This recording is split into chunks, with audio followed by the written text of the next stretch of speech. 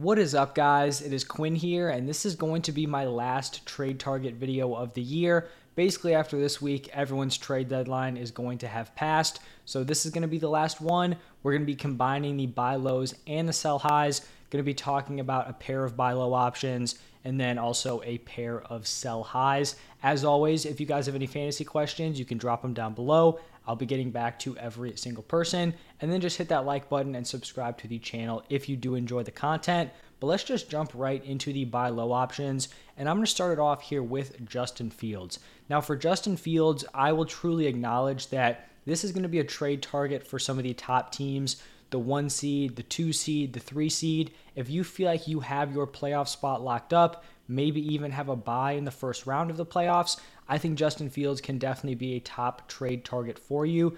The injury to his shoulder doesn't appear to be as serious as we initially thought. Like the early report was day to day, but it could be season ending. At this point, it seems very, very unlikely that this is going to be a season-ending injury. I mean, he wasn't even ruled out for week 12 until like Sunday. Like we kind of knew it was going to be a long shot, but he still warmed up. Was, I guess, still a game time decision technically. So this definitely doesn't seem like an injury where he will be at risk of, missing the rest of the season, where like that seemed like a potential, outcome just a few days ago. So he has the Packers in week 13, or the Bears do, and then Justin Fields has a week 14 bye. So the reason I say that he is a trade target for some of the top teams is that if you're in a win now mode, I wouldn't be shocked if they also hold them out of the week 13 game. If you have week 13 and then you have a week 14 bye, it's not like they're competing for anything. I wouldn't be surprised at all if they're like, all right, we'll let you play week 15 and on, but just take the week of rest. Then you have the bye week to get ready, and then you'll be ready to go in week 15. So I do feel like that's probably the most likely outcome. So if you do need to win now, right, like you're not going to have him potentially for the next 2 weeks, at least one of the next 2 weeks if you do need him. So that's why I do think he's more of a trade target, geared towards those top teams. But I would expect him to be back for the fantasy playoffs week 15, 16, 17. I do think he'll pretty much be good to go. Now, he does have some tough matchups in week 15 and week 16. Honestly, really tough matchups. Eagles and Bills. Now, the Eagles, they've been slipping a little bit on defense. We just saw Rodgers and Jordan Love have some success. The defense has been giving up some points recently. Still think it's a very tough matchup. And then the Bills have also been really tough to the quarterback position. And I don't know if this is, me being a little bit naive here, but I kind of feel like matchups matter just a little bit less to these super mobile quarterbacks because, the Eagles and Bills could shut him down as a passer. He could throw for, just over 100 yards, but are they going to stop him from rushing for 60, 70, 80 yards and a touchdown?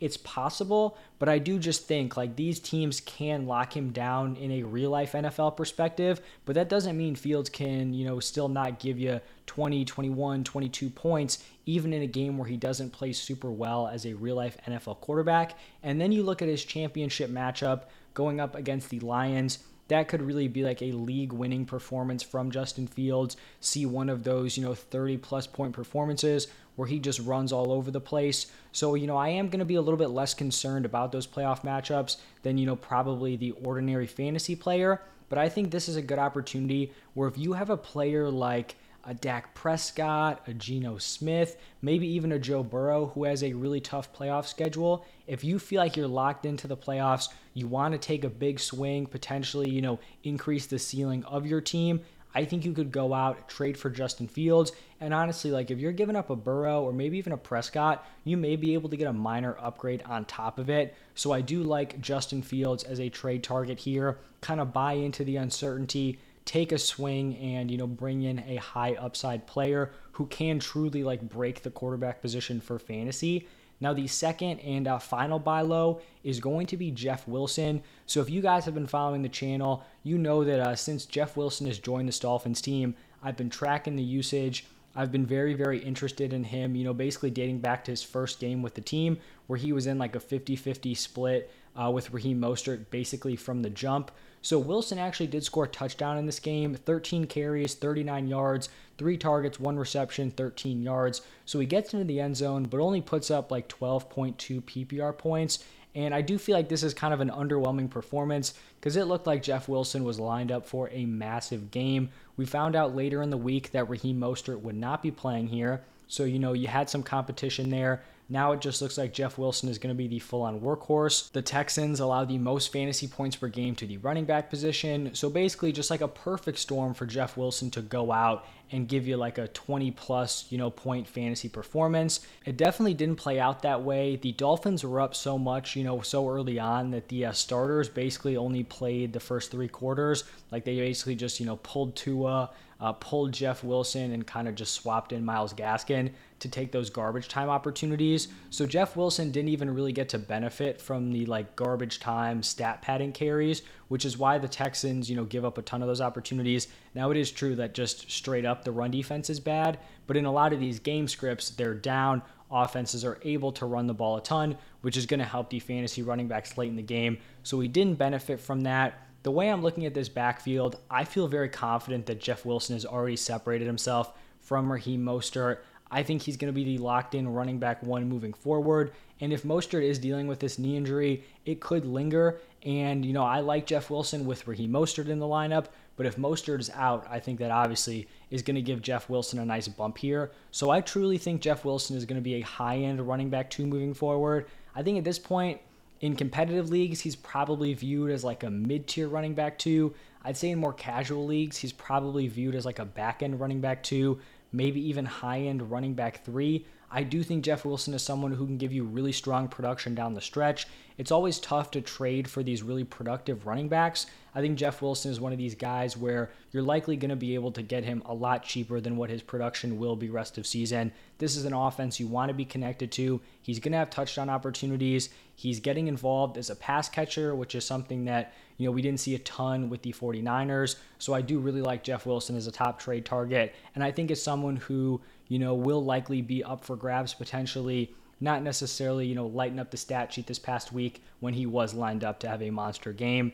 Now moving over to my 2 sell high players, going to start it off here with Miles Sanders, and he is coming off of a monster game on Sunday Night Football. I always think there's an opportunity to potentially sell high or buy low on these players who are coming off the primetime games. For some random 12 o'clock game, maybe 15-20% of the fantasy football audience is actually keeping track of that game. But on Sunday Night Football, you've got everyone locked in. Everyone's watching this one specific game, and everyone is watching Miles Sanders just carve up the Packers. 21 carries, 143 rushing yards, 2 rushing touchdowns. I think this is the perfect opportunity to flip Miles Sanders here. He's kind of fallen into this role where he has very strong rushing volume. He's going to be very efficient on this Eagles offense, but his receiving work has been very limited. And he's also kind of in this complex goal line situation where it's not like they get down on the 1 yard line and you're ready for a Miles Sanders carry. This is a spot where you have Jalen Hurts very involved on the goal line,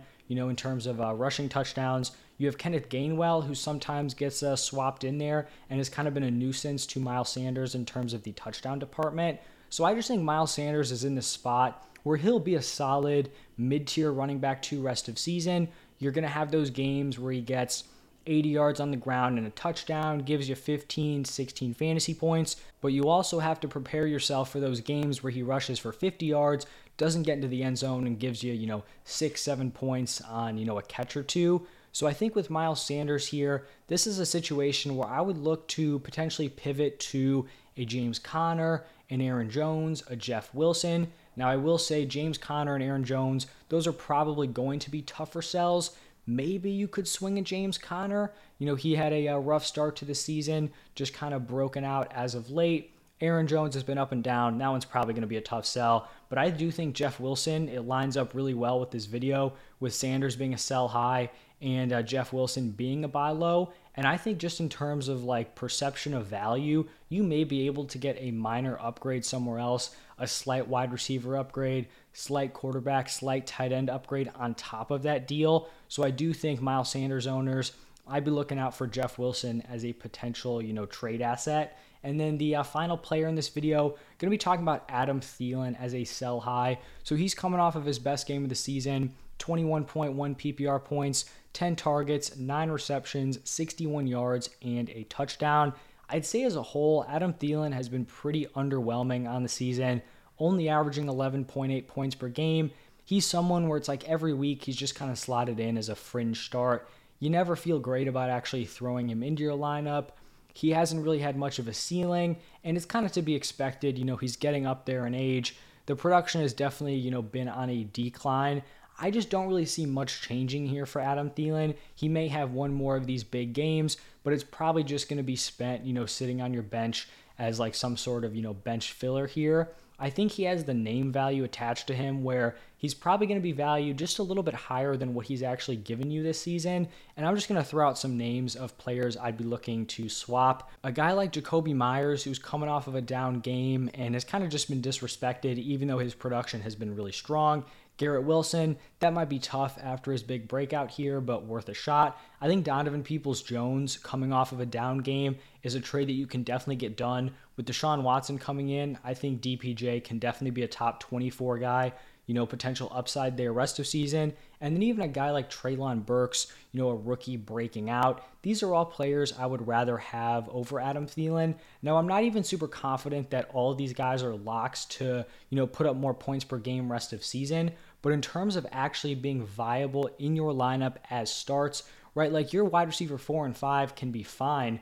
But, the points on the bench aren't really giving you anything unless you actually trust them in your lineups. So a guy like Donovan Peoples-Jones, he may fall flat on his face, but it's also possible he hits that upside with Deshaun Watson. Same thing with Treylon Burks. Maybe end up not trusting him, but it's also possible he is an ascending rookie wide receiver and will have a very hot start to the season. So Adam Thielen, definitely not like a massive fantasy contributor, but someone who I do think, is in play for a decent sell high window here. So those are the 4 players. We've got a 2 buy lows with Justin Fields and Jeff Wilson, 2 sell highs with Miles Sanders and Adam Thielen. As always, if you did enjoy the content, do me a huge favor, hit that like button, subscribe to the channel. Go check out the waiver wire video that was posted this morning. Top waiver wire targets at every position. Thank you all for stopping by, and I will see you in the next one.